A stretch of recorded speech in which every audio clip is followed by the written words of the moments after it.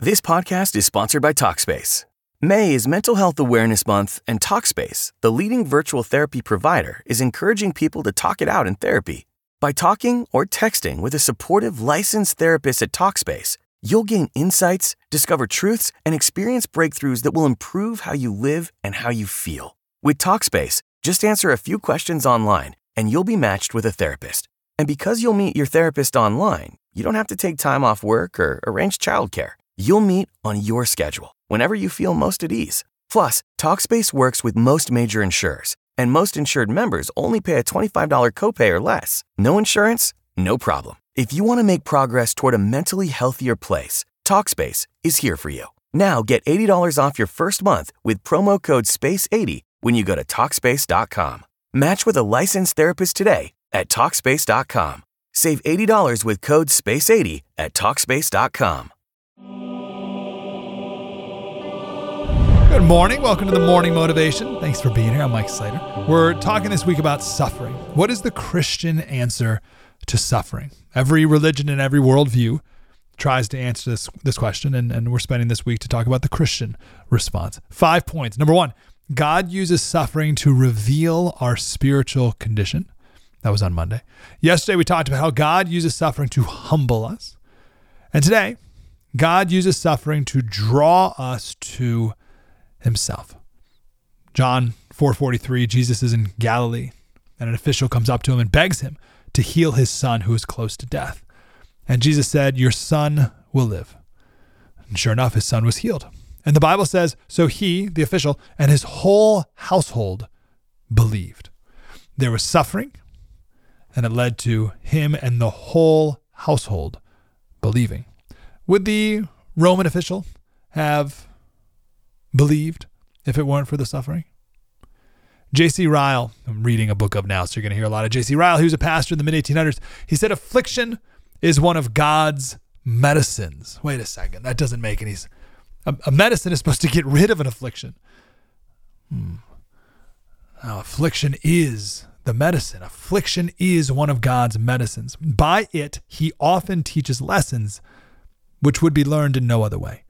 By it, affliction, suffering, he often draws souls away from sin in the world, which would otherwise have perished everlastingly. Health is a great blessing, but sanctified disease is a greater. Prosperity and worldly comfort are what we all naturally desire, but losses and crosses are far better for us if they lead us to Christ. Thousands at the last day will testify with David and the noblemen before us, "It is good for me that I have been afflicted." Wait, how can that? What do you mean? It's good for me that I've been afflicted? Sure enough, Psalm 119:71, it's there. I love it when I come across a line and I'm like, that's not really in the Bible. And I look it up and there it is. It is good for me that I have been afflicted. So let's put these three together so far that we've gone over on this Wednesday. So you're going through life, things are fine, I'm great, well, I'm better than that person, right? And then something terrible happens. The Hindus will say it's karma. The Buddhist will say, well, you're suffering because you desire, so just stop desiring and you'll be fine. We talked all about those last week, different world religions and worldviews and how they respond to suffering. The Christian, so far, there's 3 steps. Realizes that suffering reveals my spiritual condition. Then the suffering humbles me. Jeez, I'm not as powerful like I thought I was. I guess I'm not in charge, not in control of everything. And because of that realization, I draw closer to God. Reveals my spiritual condition, humbles me, draws me closer to God. When Paul was suffering with a thorn in his flesh, he said, concerning this, I entreated, we'll get to that word in a second, I entreated the Lord 3 times that it might depart from me. So the first point, where did Paul go? Where did Paul go? He did not go to his friends. I'm not saying that's bad. I'm not saying you shouldn't go to your friends, but where did Paul go? He didn't go to his friends, didn't go to a self-help book, didn't go to therapy. He didn't read something on the internet. He didn't look to human wisdom.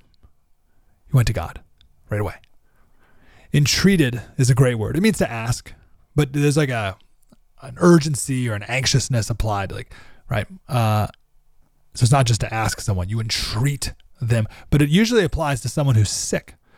So Paul knew the sickness of his spiritual condition. So he begged, he cried out to God 3 times.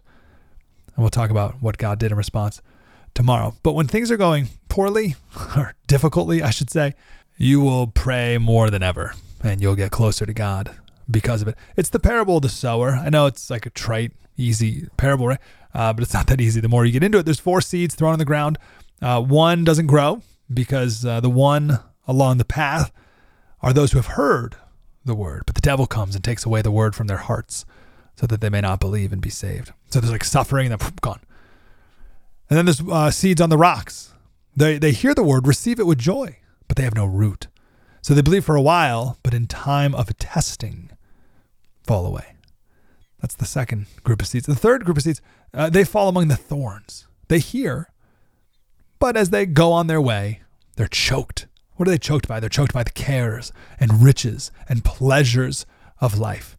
Their fruit does not mature. Pleasures of life, that's the comfort we were talking about earlier.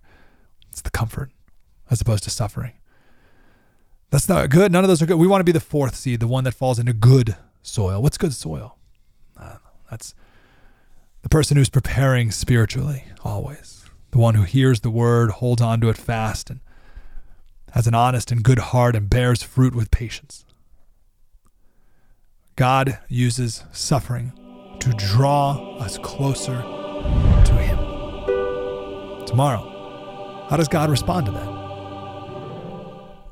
With the Lucky Land Slots, you can get lucky just about anywhere. This is your captain speaking. We've got clear runway and the weather's fine, but we're just going to circle up here a while and get lucky. No, nothing like that. It's just these cash prizes add up quick. So I suggest you sit back, keep your tray table upright, and start getting lucky. Play for free at LuckyLandSlots.com. Are you feeling lucky? No purchase necessary. Void where prohibited by law. 18+ terms and conditions apply. See website for details.